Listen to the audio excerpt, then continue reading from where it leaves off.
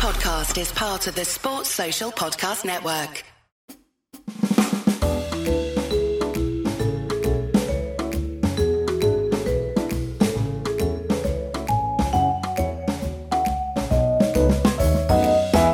Welcome to the Wagon Wheel Podcast. I'm your host, Jared Kimber, and this show is part of the 99.94 network. On this show, we record weekly with questions from the audience. This podcast is funded by Patreon, which you can join by clicking a link in the show notes. And there are many other benefits, but one of which is to ask questions first on this show, which is what Cam has done. And he says, is it just me or did Australia win the Women's World T20 without actually playing all that well over the tournament? I didn't think they played particularly well in the finals. Actually, I didn't think they batted that well against New Zealand either, and yet they still made a lot of runs. I don't think they played to their maximum, but they don't really have to, I suppose. They could probably play at 85% and win most of the time. So they certainly weren't at their best in the final, and I thought the semi-final, they were a little bit patchier than they normally are. They just have so many options. It's a ridiculous cricket team. You look at the players who are outside of the team, let alone the players who are inside, the flexibility that they have available to them. We've never seen a team with this many different weapons before. You can talk about the consistency and, being the best team over a long run, but just on, that there are no weak spots in any of their teams, and even their backups are really, really strong. So it's certainly from that perspective, just completely different to everything else that we've ever seen before. So, yeah, it's really good. They're a really good team. You're a ridiculous team. All things considered. What we got next here? Ben says, should the batting team be able to decline the extra ball from a no ball or wide in tests? Batting for a draw, you don't want the extra balls. Set batter with the tail. Yeah, we've covered this before, actually, Ben. I'm pretty sure on this podcast, but if not, I've certainly talked about it before. It is one of those things that doesn't really make any sense. Not the extra ball may be a hindrance to the batting team rather than an advantage. I think mostly in T20 or one-day cricket, you would say it's an advantage. It's a free hit anyway. But, from that perspective, it does make sense in test crickets on occasions when it wouldn't be. I think it's maybe just something, the way that we've started thinking about cricket recently has changed a little bit. And so this has become a bigger issue for some people. But I agree.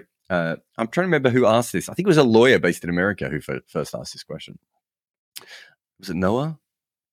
I think that's his name. He's probably going to correct me, but I think that's his name. I met him once, but I think he was the one who asked me that question, and it's a very fair one.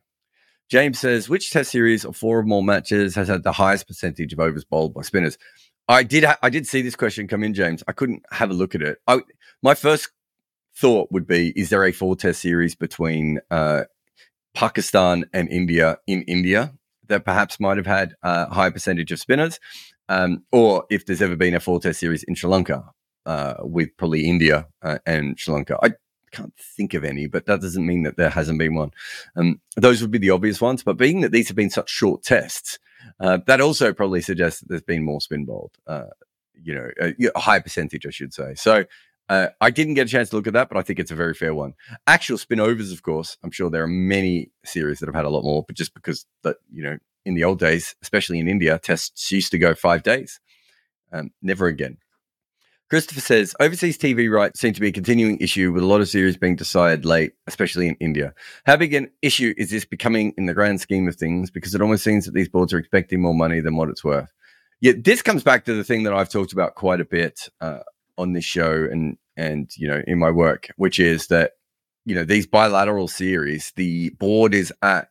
This is why it doesn't make any sense. And this is why the boards have ultimately voted themselves out of existence, but also caused a problem with their own relevance, which is that they keep trying to make bilateral things happen.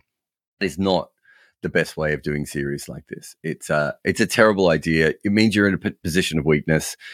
It's really, really hard to sell a lot of these things. They get sold at the last minute, and quite often they don't get sold at all because the boards have no power in this situation. Whereas if they're sold all in one go, suddenly the boards have all the power.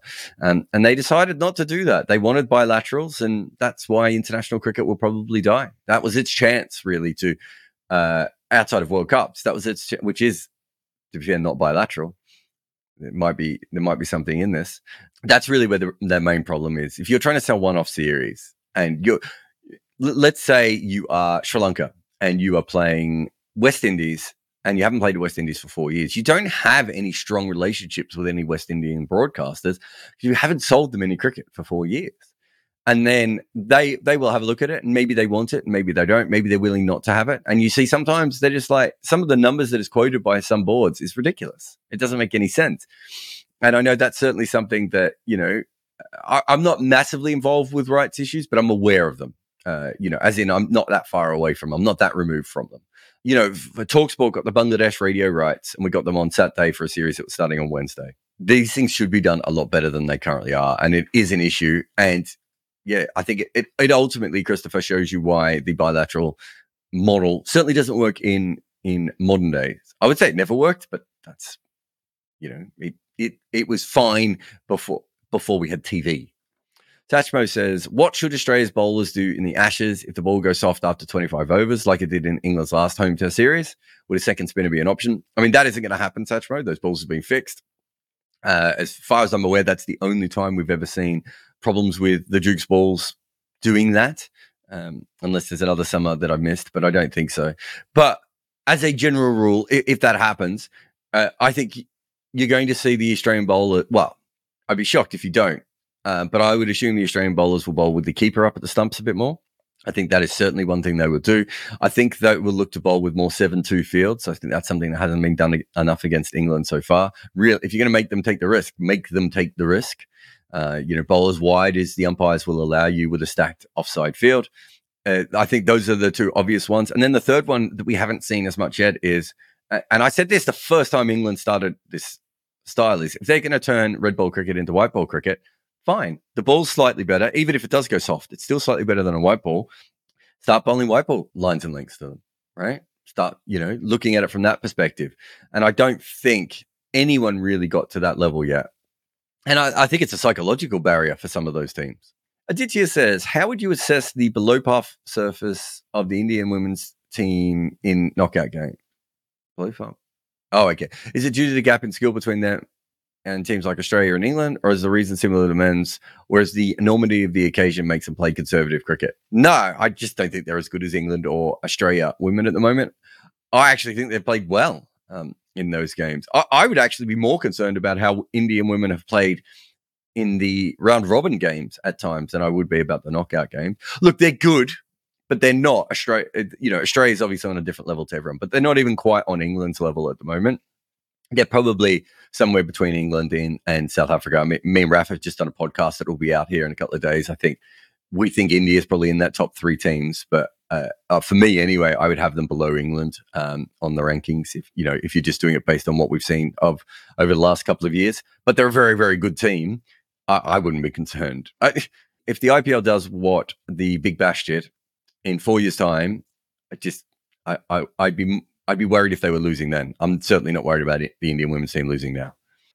Emran says, what do you think is the best three-format batter? In my opinion, it's probably Virat Kohli. Do you think he's someone who belongs in an all-time 11 for all three formats? I think AB de Villiers is maybe the best of all time. I'm trying to think what his test batting average is, but I would assume, especially when you factor any wicket kept in Test cricket, I would assume he still has Kohli, but Kohli is going to have him for a much longer period of time, which does matter, of course. It's not quite the Dale Steyn versus Jimmy Anderson argument, but there's a difference in the length of their careers, and also the workload that they had to do. Virat Kohli has to play a lot of cricket, and AB de Villiers did not. But I would argue that AB de Villiers is probably right there next to him for three format. And I'm not sure there's anyone else near those two. Is there? I think Rohit would be a little bit of a further step back, but he's not that far away. Warner, I suppose, is the other one, isn't he? Again, and I'm trying to think if there's anyone else I'm missing. Yeah, and then you got someone like Babar Azam, I suppose, but I just don't think he's quite as strong. Perhaps. And also a little bit earlier on in his career still, but there's no reason why he couldn't join them. But I would have thought AB de Villiers is probably the person who sticks out the most in that.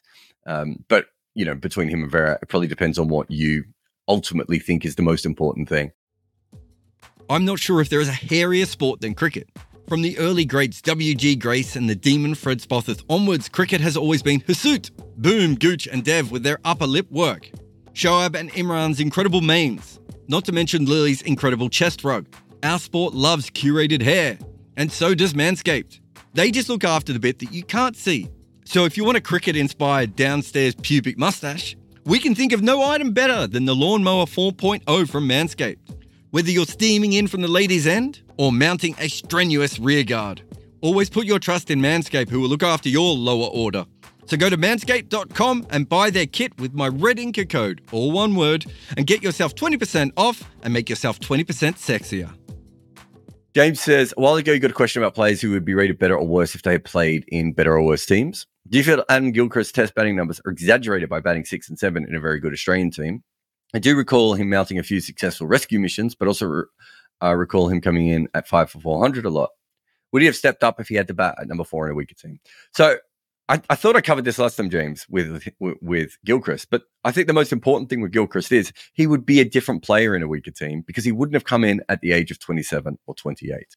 He comes in late and he's fully developed.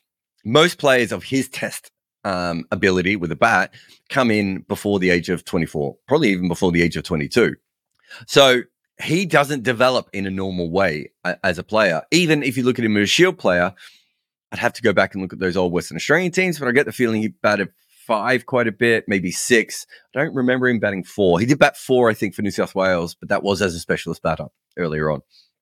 So he never develops in the way that a batter should develop. And that's why when test teams eventually worked him out, he has a really stark drop-off towards the end of his career. And I don't think it's just his age, although perhaps that played a part as well. I do think it's because teams kind of worked him out a little bit. But the reason they were able to work him out is because he was quite a one-dimensional player, and he was quite a one-dimensional player because he came to test cricket so late. He already knew what he was good at, and he did that for a short period of time until, teams started to bowl better to him. So it's a really tough one with Adam Gilchrist because you could argue with his level of batting talent, had he came into a weaker team and had to develop his game, he would have been even better. You could also argue that if he had to do that, maybe he couldn't develop his game. And he was just that one-dimensional kind of batter. And because of that, he would never have been the next level of player. So it's a really, and that's why these sorts of things are quite tough. You can look at someone like Stuart McGill, and you could say, I think based on his entire record, and say, had he played more tests, he would have had a far worse average. He certainly wouldn't have had the sort of record that he has now. But you could also say, perhaps if he played far more tests, he would have built the other skills that he needed to be successful on the pitches that didn't necessarily help him. I think looking at his first class record and looking at his test record, it's probably fairly safe to say with McGill that he wouldn't have been a much better bowler if he'd played a lot more games. Gilchrist is not as clear because of the whole batting down the order thing. And I think that is tricky. And I do think if he played in another team, he would have had to play slightly differently. I always think he would be attacking. I don't think he would be Gilchrist in the same way that we think about him now. And that's the same with all those different kinds of players. Philip says, love your chat about the run out and non-striker end. If not a man-cad, could it be called a rond, or ronning? My experience in English club cricket is that people are disgusted by the concept, including lots of the younger generation. Seems odd when the MCC shows support for Ron. Is this something you'd expect? Look, England has been, I think, traditionally probably the most anti the man-cad of any of the cricket countries. I'm trying to think if there's anyone else that's really, I was going to say West Indies, but I think that sort of that late generation of West Indies probably changed them. Yeah, there's a lot of, having played club cricket in England, I certainly enjoyed it a lot more than club cricket in Australia, but there is a lot of nonsense, like just ridiculous amount of nonsense that goes on that is part of the old class system of English cricket that still gets passed on. Let's not forget that, county players don't get a cap when they play for England. When they play for their county, they have to earn the cap. No, you earn the cap by getting selected for your team. That's how you earn the cap. That's what a cap is, you absolute idiots. So there's a lot of these sort of old sort of styles. And I think that there is something within the sort of amateur style of cricket that probably was not particularly on side with things like man-cads.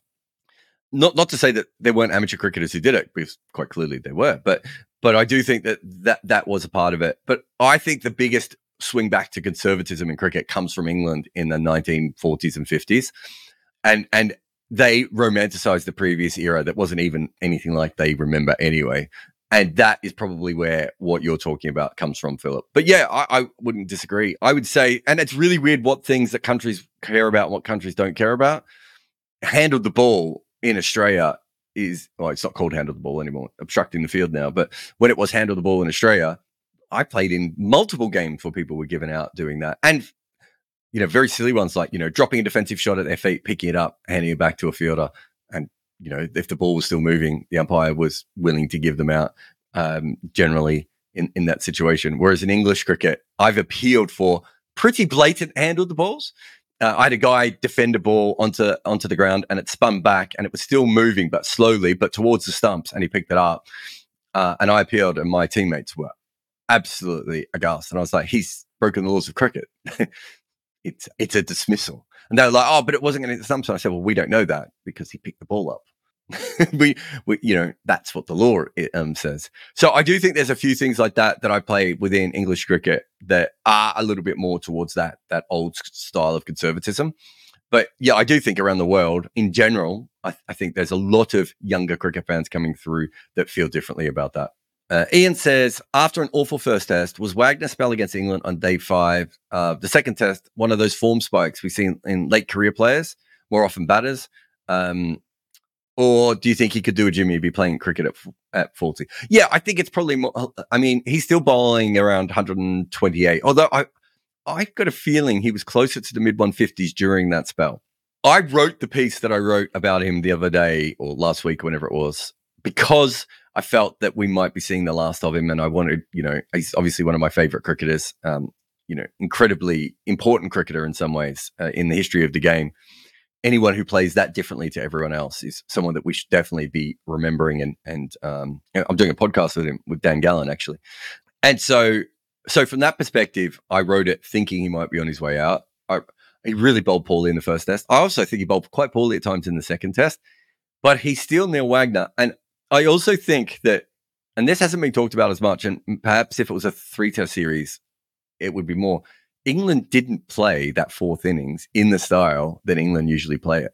Now, there's a couple of reasons why. I would say that one of those reasons is that there was inconsistent bounce, and it's much harder to play attacking shots when you're not exactly sure what the pitch is going to do, which is something we haven't had to deal with all that much while they've been playing baseball. The other one is that New Zealand wicketkeeper Latham Blundell came up to the stumps. That's a really, really interesting plot twist, and I think that kept them in the crease. And it was interesting that Joe Root was the best batter, and he's the one who needs that method the least. And then, of course, because of those two things, they weren't ahead. They weren't crushing New Zealand at any stage. You know, they had some good partnerships, of course. They weren't crushing New Zealand at any stage, and they didn't break New Zealand's spirit. And then when Wagner came back on with his theory, they kind of half went at it. If you look at Stokes' shot, Root's shot, even Folkes' shot, you expected a bit more from Folkes.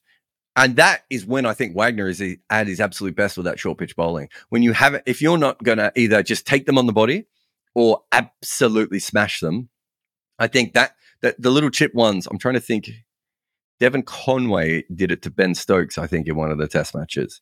It must have been the first one. Was it to Stokes or was it to Ollie Robertson? Whoever it was, someone bowled short and he played like a chip hook. If you go back and look at a lot of Wagner's wickets, they're not from people playing full-blooded hooks and pulls. They're from people trying to just knock it around the corner for one. And I think that is not a very natural shot. And it's not something that people practice that often. And I thought that's what England were doing at that stage. But as far as Wagner, if he has slowed down as much as I think he's slowed down, I can't see how he's going to be able to continually be a threat. The only thing I would say is if he did master the in-swinger again and perhaps, added a wobble ball or something as well, I could see how that with the occasional short pitch bowling would keep him around in Test cricket a little bit longer. I thought it was great that he was important at the end of that test, but it hasn't changed my feeling that he's going to struggle to be a constant threat at his new pace. Patrick says, if you were to design the ideal fifth bowler, what attributes would you give them? Okay, the problem with this, Patrick, is it's a very good question. but you have to know what the other 4 bowlers are. So that's the first thing with a fifth bowler. So let's say you had 3 seamers and an off spinner. Your ideal fifth bowler then is probably going to be a left arm finger spinner or a leg spinner, probably a leg spinner. That's not going to be the case if you have a slightly different attack. If your best 4 bowlers are an off spinner, a left arm finger spinner, a tall fast bowler, and medium fast seam bowler, perhaps you want your fifth bowler to be like an Andre Russell, Ben Stokes, who can bowl 90 miles an hour type of player, which Andre Russell did early in his first class career. It's a tremendous shame that Andre Russell didn't come around 5 or 10 years earlier, because you look at some of the games he played in first class cricket, he was a monster. It would have been fantastically fun to see him play in Test cricket. But yeah, sadly now he would never be able to do it. He would never be able to bowl 10 overs in a day, as we saw in the One Day World Cup. So I do think, so if you go back to Jacob Oram or Tom Moody, so if your fast bowlers are, let's have a look at Australia, where you have McDermott, Merv Hughes, Paul Rifle, Damon Fleming, as your seamers, and you have Shane Warne as your spinner, then having someone like Tom Moody as your fifth bowler would be very good. Or trying to think of a very good, Shoaib Malik. No, Mohammad Hafiz in that situation would be very good. So it really does depend on what your 4 bowlers are. There's almost no bad fifth bowler. I think the worst fifth bowler would be, let's say Australia in 2002 had Joe Root in their batting order. And Joe Root and Colin Miller are really, really similar in that they're both faster off spinners. It's hard to use them that much unless you've got 2 left-handers, on day 4 or day 5, batting together. So I think from that perspective, that's when a fifth bowler is less important, when they don't have that kind of a skill set that allows you to maximize. You want your fifth bowler to be legitimately a fifth option. And I think, with Joe Root, if you look at him, he's a fifth option if you're playing against a team with a bunch of left-handers or if you're playing in Asia. But the rest of the time, he's not particularly a fifth option. We should look at someone like Ben Stokes, or Jadeja.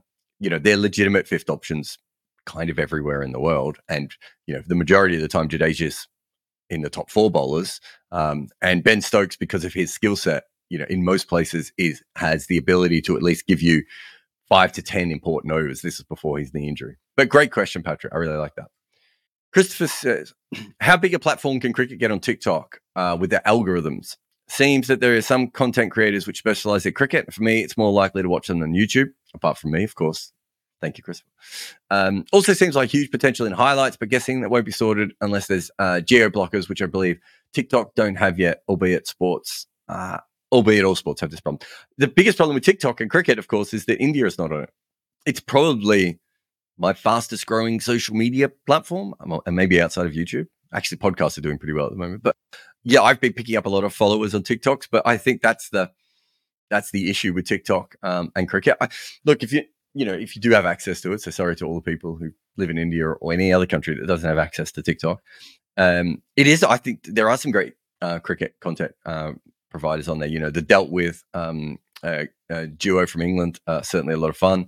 There's a lot of new people that seem to be popping up there all the time. What I like about TikTok is that, as opposed to Twitter, which has copied the For You section model of TikTok, I find on TikTok that it kind of does work out what I want to see, random clips of Breaking Bad and BoJack Horseman or Excel spreadsheet hacks, which I really like. And, all these like random little, cricket and, basketball highlights, but it's not just giving me basketball highlights. It's specifically giving me basketball highlights that I like in a way that the other algorithms around the world, I mean, from an algorithmic point of view, TikTok is so far advanced to anything else. It's absolutely brilliant. But that would seem to be a big design flaw with TikTok cricket. I have talked to the people in charge of TikTok cricket, and to be fair, I don't think they really know what to do with it because they don't have India.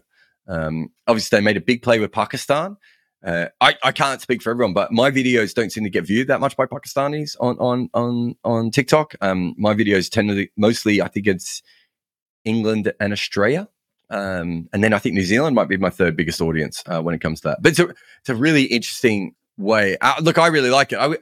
I kind of wish I had more time to do more stuff on it. I think if I was coming through, that would have been like my favorite place to make stuff. It's a combination of writing and video, which is kind of my thing.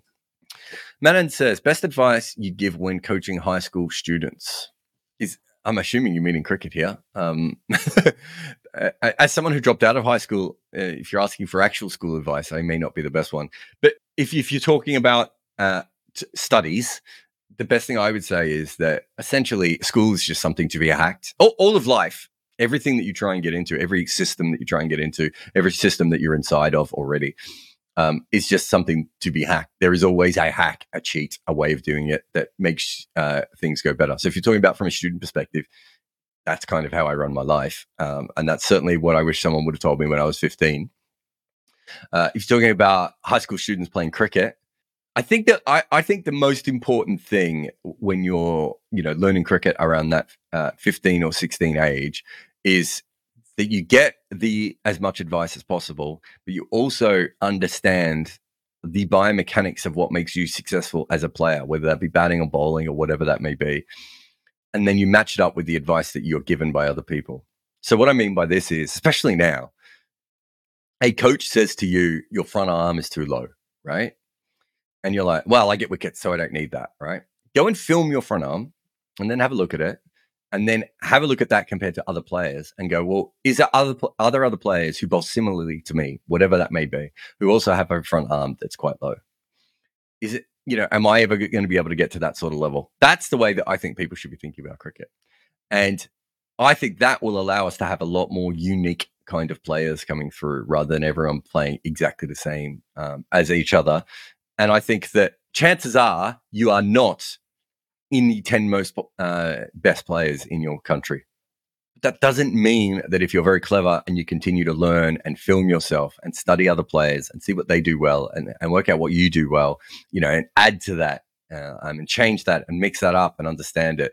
I think for me, and I talk about this more as a writer than as a cricketer, once you understand what it is that you do well, you can expand on it and twist it and fuck around with it, basically, without it falling apart. If you don't understand what you do well, you're only ever going to do that well. And there is always a danger, of course, that one day it won't work. So, I hope that helps. And as I said, that's not just about cricket. I kind of think that's about everything. Gary says, what tools set up a spinner to be specifically good in Asia as opposed to everywhere else? The first thing is side spin, Gary. You need more side spin in Asia than you do in other places. The overspin is not as important, depending on the pitch. There are some pitches where it is important, but overall, side spin is more important than overspin because getting overspin in Asia, you might still not be getting drastically high bounce. So you're still not bringing in maybe the close infielders or, the other kinds of dismissals. So side spin is very important. The other thing is pace. Those pitches spin. Most pitches in Asia are going to give you some assistance off the straight. But if you bowl slowly on them, they can cause you problems because the players can adapt. And Asian players are just more used to playing spin, so there's absolutely no doubt from that perspective that they have a big advantage over you. So the ability to match, moving the ball off the square or off the straight, I should say, at a pace would seem to be a fairly, fairly important thing. Whereas there are other things that are important about spin bowling, perhaps in other places. And it's not that Asian spinners don't have those as well, of course. Someone like Ashwin is a bowler who can bowl anywhere. And he's going to be Rangana Herath and Ashwin are two bowlers who on the flattest pitch anywhere are still going to make batters think. They're still going to test batters in different ways.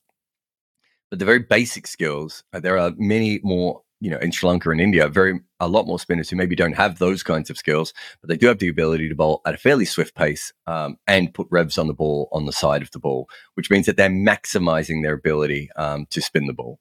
And especially if you're bowling faster, that's even more important. Whereas outside of Asia, in England, you would almost say that one of the most important things is probably drift. I thought that was one thing that Graham Swan was absolutely brilliant at, that perhaps someone like Monty Panesar was not. The ability to drift the ball in the air. We saw Shane Warne in England, for instance, do that sort of stuff. South Africa, we almost have to take South Africa out of the equation because spin is changing so quickly in South Africa. I'm not even sure what the main skill you would need there at the moment is. Australia, obviously, it is tended to be bounce. West Indies vary so much from pitch to pitch. Guyana and Sabina Park, not even related to each other when it comes to what you probably want to do for each kind of spinners there. And then New Zealand is probably another one where drift is very important. So, it's more varied in the other places, but in those other places, the spinners are trying to stay on at a certain point, whereas that's not as big a deal in Asia. It can be if you're a rupee spinner and the batters are very good, but it's not the same kind of question. Bloody Bugger says, do you think Asian teams tend to do better in senior conditions compared to senior teams in Asian conditions? Not traditionally, no. I wouldn't have thought that was the case. How many times have Pakistan beaten Australia? Have Pakistan beaten South Africa? Have Sri Lanka beaten South Africa? Sri Lanka beat them once, didn't they, recently? So no, I don't think so. I don't think that's the case. I've always thought that the one advantage is that if you are from an Asian, and there are disadvantages, of course, as well. But the one advantage I always thought is that chances are, if you play in Asia, outside of a couple of wickets in Sri Lanka and India, you're probably also going to face a lot of seam bowling. Yes, it's going to be a different kind of seam bowling than anywhere else, but you're probably going to face a lot of seam bowling. That is not really the case in a lot of the Western senior countries, as you say, and that's why I've always thought that West Indies had such a natural advantage, because their pitches can be Asian or can be Australian. The advantage there of, if you play on all those different pitches, of having the ability to play on pretty much everything. Maybe not as many seaming wickets. However, the ball can really swing in the West Indies. And now they're using the Dukes. Maybe it's, that is also changing a little bit as well. But West Indies I always thought was a really big advantage, because, there are players that come through the West Indies who are absolutely brilliant players of spin. Look at someone like Roston Chase.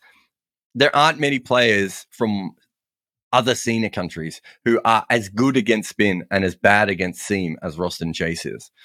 And, we've certainly seen, Brian Lara and other Trinidad players come through that were absolutely brilliant against spin as well, because they grew up on spinning wickets. And I do think the variety of the wickets there is a huge advantage over everyone else. But I'd have to have a look at the records that you're talking about. But the fact that Pakistan was number one in the world kind of in the 80s, but without the ratings, but more or less. India becomes number one in the world late in the 2000s. Sri Lanka's never been number one in the world. Obviously, Bangladesh really struggle outside of Bangladesh, let alone in the rest of Asia, but let alone the rest of the world. So when you say that, I'm wondering if you're just talking about India, but even then, I wouldn't say that India has been brilliant outside of Asia. It's really hard. That's one of the most fascinating things about Test cricket, that is why it makes it a brilliant sport, is the difference in conditions when you travel to these different places is so tough and so dynamic. And also, within Australia, that you can get, the Gabba has pace and bounce. The MCG can have bounce, not always pace. And the WACA or now per stadium, have excessive bounce, right? They're all slightly different within themselves. So if you are a player from another country coming over, there's changes there. The same way that, Old Trafford is different than the Oval and everything else. There's so much variety within those. So if you're an overseas player, you might actually be able to make runs at a specific ground, because you might have the ability to do that, which means you might make a 200 in that. And the rest of the series, you might not, score over 40, but your overall record in that country looks pretty good. But you may not still be a good player in those conditions. So it's a really, really, the whole thing is so fascinating. And that's why Test cricket is more interesting than limited overs cricket from that perspective, in that limited overs pitches are more similar to each other. There's still obviously changes within them, but they are, once you make a pitch more for white ball cricket, it's a little bit more benign. And I've said this before, I would assume T20 cricket, eventually we will have hybrid wickets, and then the next step will probably be having synthetic wickets. We may never get to synthetic wickets, but there's a very big chance that we will, which would make Test cricket and first-class cricket even more of an outlier at that stage. All right, well, that's everyone on Patreon. I'm going to take a short break and have a look at what is in the room, if I can find where the ad is. You're watching, you're listening, you're generally in the area of Wagon Wheel with Jared Kimber. Anwesh says, is excessive spin harder to play than excessive swing or bounce because it attacks the stump small? Every mistake leads to an appeal, whereas with the latter, often just beats the bat and looks good.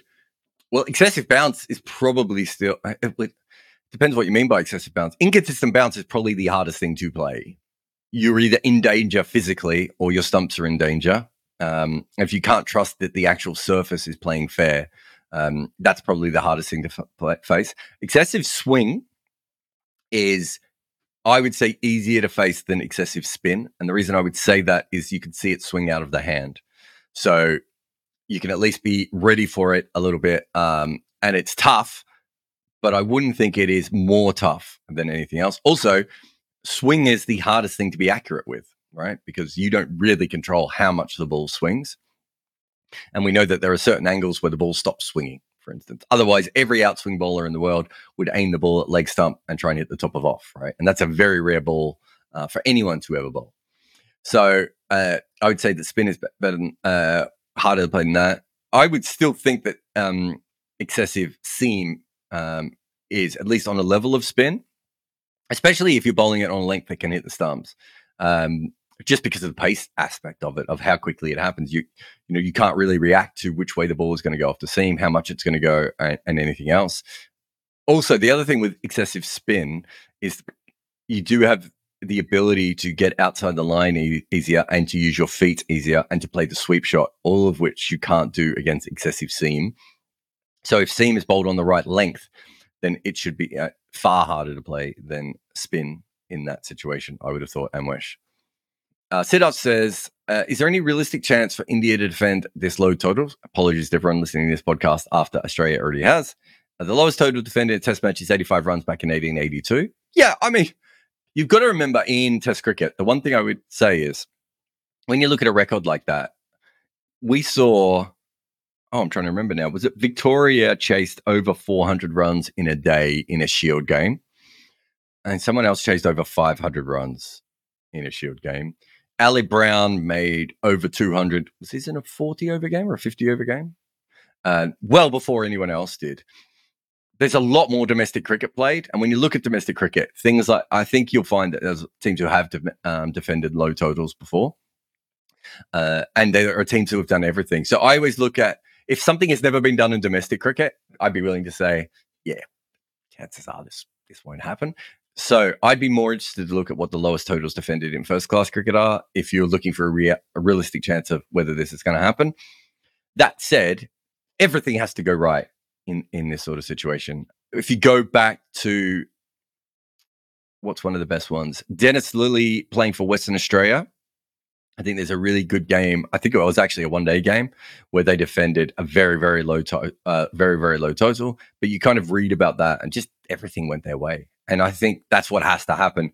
You can probably get away with one drop catch. You can probably get away with one umpire's call against you, but you probably almost need everything else. And the other thing I would say is if you're trying to get bowler team out for 75, even 75. I don't know why I picked that number, but let's go with 75.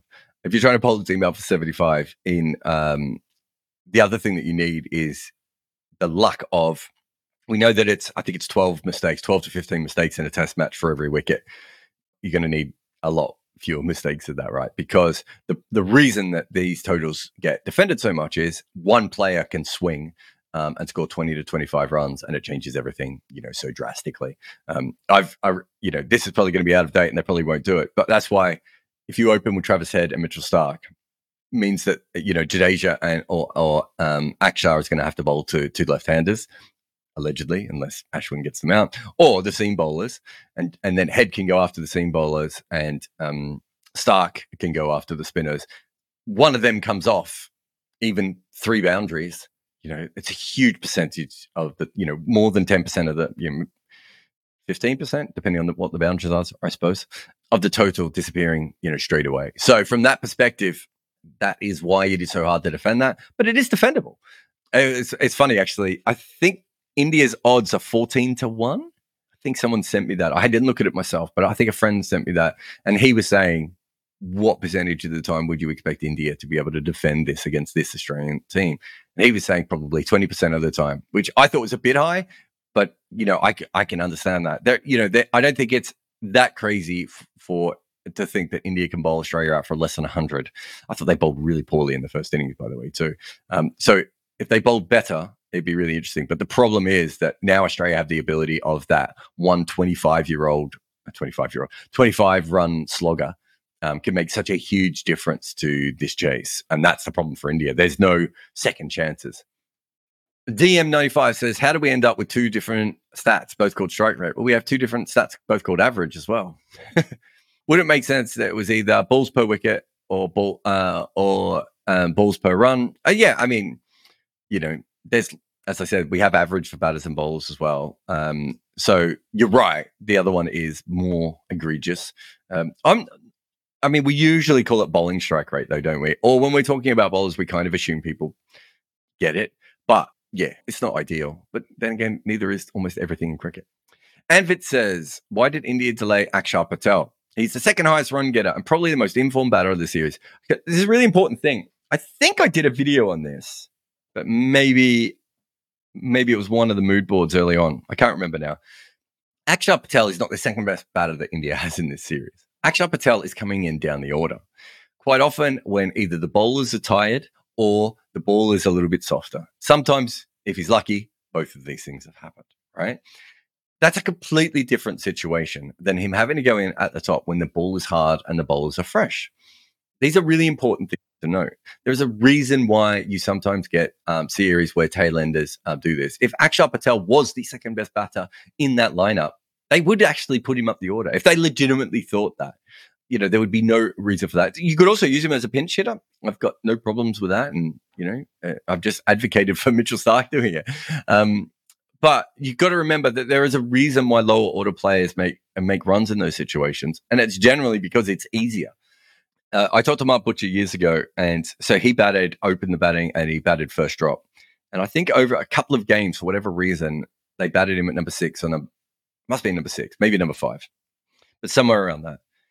And I remember him just explaining it to me and just looking at me like, in that way that people sort of open their eyes that little bit wider so that you have to believe them, where he's just like, Jared, you have no idea how much easier it is to bat in the middle order than anywhere else, right? And that gets easier when you get to 6, 7, 8, 9. That's why. That's the difference. And quite often you see tailenders. We know that tailenders aren't as good. If we know if tailenders open the batting, the vast majority of them would average far less than they currently do, unless their edges flew for boundaries more often. And we've seen the amount of times that tailenders struggle against the second new ball for that exact same reason, right? And then you factor in fresh bowlers and also planning. We plan for batters at the top of the order much better than we do lower the order. There's still a lot of teams who don't like to plan for the lower order players. They like that to sort of look after itself. I remember when I first started, our team only wanted me to plan for the top 4. It turned out to be the number 6 absolutely destroyed us in that first game, and they allowed me to talk through everyone. But they didn't want their minds to be too cluttered for each individual player. So he's not the second best player. He's the second highest run scorer. And you could say he's in form, but as I said, it's a very different situation. That said, if a player is feeling confident in a matchup against players, in the way that Akshar probably is at the moment, that's when I think you actually throw them up, right? And you say, you're feeling it, man. You're in form. You've got this lineup. Do you want to go up the order and have a go at it? I don't have a problem with that. I think it's a clever use of your resources, which comes back to the Mitchell Starc idea as well. You have 11 players in your team. They all have different kinds of skills. At the end of the game, what you want to be able to have done is use those skills in the best way possible to have won you the game. And I think that in cricket, too often, we don't do that. And what we do is we go with pre-assigned roles. There should be more flexibility in batting lineups specifically and in Test cricket. Satya says, how do you evaluate the quality of domestic cricket structures? I hear 99.94 talk about the declining standards of their domestic T20 and first-class games. Pakistan domestic may also change with new administrations. It's tough because it doesn't always correlate with how your international team is doing. Like, for instance, if you talk to people around the world who were playing in county cricket, they were saying that county cricket was getting stronger and stronger and stronger at the same time that no one in England could make any runs. So those two things are a little bit weak. But I think there are certain things that you can look at. You can compare it to older versions of the same thing. I think with that, there are very, very obvious things that are being made, but a lot of it is eye test. And so it is a little bit wishy-washy. With T20 tournaments, it's a little bit easier because you can actually track what the overseas players are doing. So with T20 tournaments, it is very doable. With first-class cricket, outside of county cricket, is usually very, very tough. Nagenda says, thank you for the super chat, Nagenda. What happened to Jay Roy after the 2019 World Cup? He seems lost. I don't know if you saw him against South Africa. I thought he looked exceptional in that series. Like, all of his footwork had come back. This is my theory, and it's probably worth a video. And I can't remember who I was talking. I must have been in TalkSport. It must have been maybe Matt Pryor and Mickey Arthur. I don't know if I talked to his coach, Gareth Batty, or if I did. I shouldn't throw his coach under the bus, but certainly talked to the other guys. We all knew he had a weakness against spin, and he really worked hard at improving his play against spin. He started reverse sweeping everything, became a much better player. At that stage, he then was much worse against seam bowling. And notably, like, you have a look at his record since 2019, notably. The other thing I would say just quietly is he's barely played a one-dayer. I don't think he's played a list day game for Surrey since the 2019 World Cup, and England don't play that many one-dayers, and he hasn't played in all of them anyway. So I think that those two things do play a part. But I do think if you spend a lot of time improving one part of your game, there should be a slight regression on the other side of your game as well. I just think he got into some bad footwork patterns as much as anything. I don't think his feet were solid. I don't think he gave himself a good chance of hitting the ball hard, which is kind of what he wants to do. But as I said, in South Africa, I looked at his footwork again. I thought it was really good. I still think he's a chance of not playing in that World Cup, but let's see. Bamo says, I feel Sams is too emotional and negative on 99.94. Okay. You don't agree with someone's opinion? I mean, what would you like me to do? He's frustrated. People get frustrated and they speak. I don't really know what to do with that one. But thank you for the super chat, Vamosab. Arian says, could the England white ball team have better used Rashid's batting? I feel like it's a waste at times to bat him at 11, given his obvious talent. I don't think he's batted at 11 that much, Arian. He's batted at 10 a bit. But I think when he was batting at 10, they had Liam Plunkett ahead of him in the order. I'm trying to think if Wokes ever batted at 9. He probably didn't, did he? So I wouldn't have thought that he would have done that much from that perspective. So I have thought that Adil Rashid, I probably think this was Rashid Khan, and there's someone else I think this was as well. Forgotten their name, but maybe Rashid Khan's changed a little bit of the last couple of years. But I thought certainly early Rashid Khan, and certainly think this with Adil Rashid, is that there's a bit of chaos in their batting, but they are not particularly set up to hit 4s and 6s with all the fielders out. And so the best time to use them is probably in the power play, because they hit the ball to weird areas, they swing in difficult ways, and it's really, really interesting to see how you bowl to them and how you handle it. But there is a reason why pinch hitters are not used, and that's because pinch hitters, if you were that good, you would already be batting up the order, and they usually have weaknesses, and it doesn't take long for the opposition to work out those weaknesses. And quite often, pinch hitters don't work because of the amount of dot balls that happen, because the balls aren't being put in the areas that they want. Still can cause some chaos, though, because you might have to use a bowler out of rotation that you didn't want to use. So it still does have that impact. But with Adil Rashid, I'm not sure there are any players in the batting order of England that he should be batting ahead of. He certainly wasn't a better player than Plunkett or Willie. Wokes and Curran are vastly superior to him. Moeen Ali as well. So, Liam Dawson, Samit Patel, all those guys that have come in and been all-rounders are much stronger batters than him. Could they have used him in the way that I'm talking about, Aaron? Perhaps at times. I think that's probably beyond him now. I think he was supposed to play for the Melbourne Stars when I was working for them. There was a potential that he was going to play. Well, was he going to come over to... No, he wasn't going to play CPL. So it must have been the Stars. And I had already prepared a big document about how he should bat up the order and provide some chaos. But I think with Rashid, as someone who watched him bat a lot when he was younger, with the whole 10 first class hundreds thing, he's not a 10 first class hundreds batter anymore. He's way older than that now, and he's handy and he can still bat. But I've also seen him bat really poorly a lot of times as well. He's an above average number 9, which is fair. I'm not sure he's a great number 8 though anymore. When he was younger, certainly, and I think England let a talent like him absolutely waste away, and they could have developed his batting as well. I think for Yorkshire, Goffer used to bat him at 6, and you could certainly, for England, could have batted at 7 and 8 and completely changed our lineup from that perspective. So I do think that there was a problem there, but now I think he's probably number 9 is a more than fine position for him to bat in. I'd be shocked if I know he played well the other day, but I'd be shocked if he consistently does that. When I see him get runs now, I kind of feel that they're a little bit more lucky than when he was younger and he had a little bit more skills. And I don't know how old he is, but I'll tell you a fun story. When Brad Hogg played for Australia in 2012, and I was talking to George Bailey, and I was like, "What are you doing batting Brad Hogg at number 11?" For those who don't know, Brad Hogg started his career as a first-class batter. Batted number 6 for Western Australia. Eventually, the spin bowling came on much later on. And so I'm saying to Bales, what are you doing? I bat him up the order. And he said, Jared, he's 42. He could bat when he was 32. And now he can barely do it. And you got to remember, if you're not a frontline batter, which Hoggy wasn't, he was he was a fringe first-class batter when he was very young. Certainly wasn't that when he was probably by the age of 30. If you're a fringe frontline batter, which Amol Desai and I have done a really interesting thing on this, your batting is going to fall off the cliff a lot quicker. And so I would say with Adil Rashid, batting him at number 9 is probably almost a perfect position, because it means you get a very good number 9.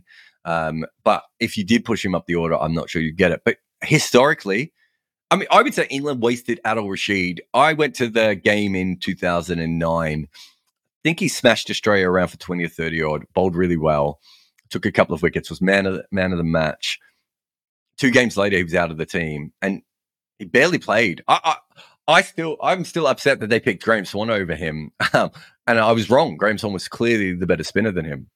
But some of the stuff that was said about Adil Rashid, there was definitely a racial connotation to some of it, but also some of it was just nonsense. Like, you'd get people saying, like really smart cricket people, writing this in major newspapers and saying this on TV and radio. He's a roller, not a spinner. What? I just watched a test match, a one-dayer where he spun the ball 9 degrees. He's not a roller. He spins the ball massively. A roller, that's Darren Lehman's a roller, right? And there was just so much nonsense spoken about him early on in his career.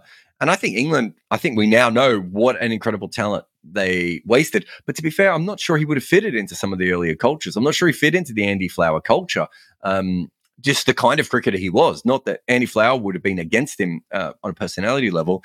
But, Stephen Finn didn't fit into, the Andy Flower culture, which is why we didn't see as much of him. So from that perspective, yes, they wasted him, but I kind of think they wasted his bowling a lot more than his batting.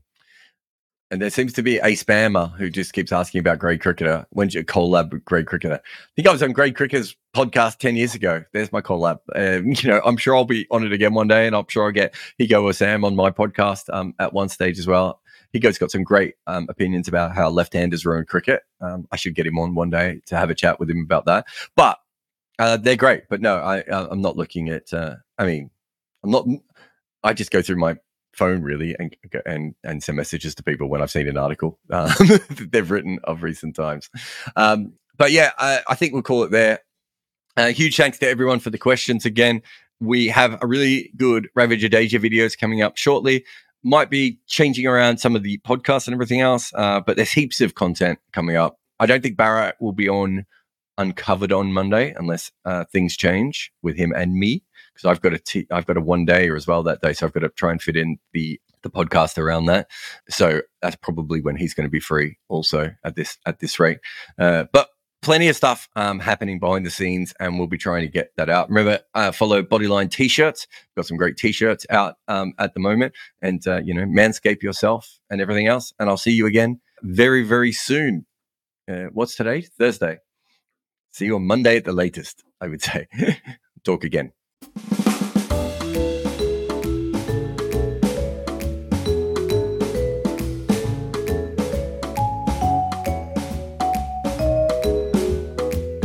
Thanks for listening to Wagon Wheel on 99.94. Remember to download our app or just search for 99.94 where you find podcasts or on YouTube. This show has an ad-free version via Patreon, which also allows you to ask questions before anyone else and many other extras as well. There is a link in the show notes. And if you want more content, well, I have good news for you because we have a lot of things. You can follow us on YouTube where we make all kind of crazy stuff like the complete history of New Zealand opening batters and how Kagisa Rabada was dismissed from a zombie ball. We do a similar thing on TikTok. I also have an emailer that sends out a couple of columns a week, and we run another podcast called Double Century on the history of cricket.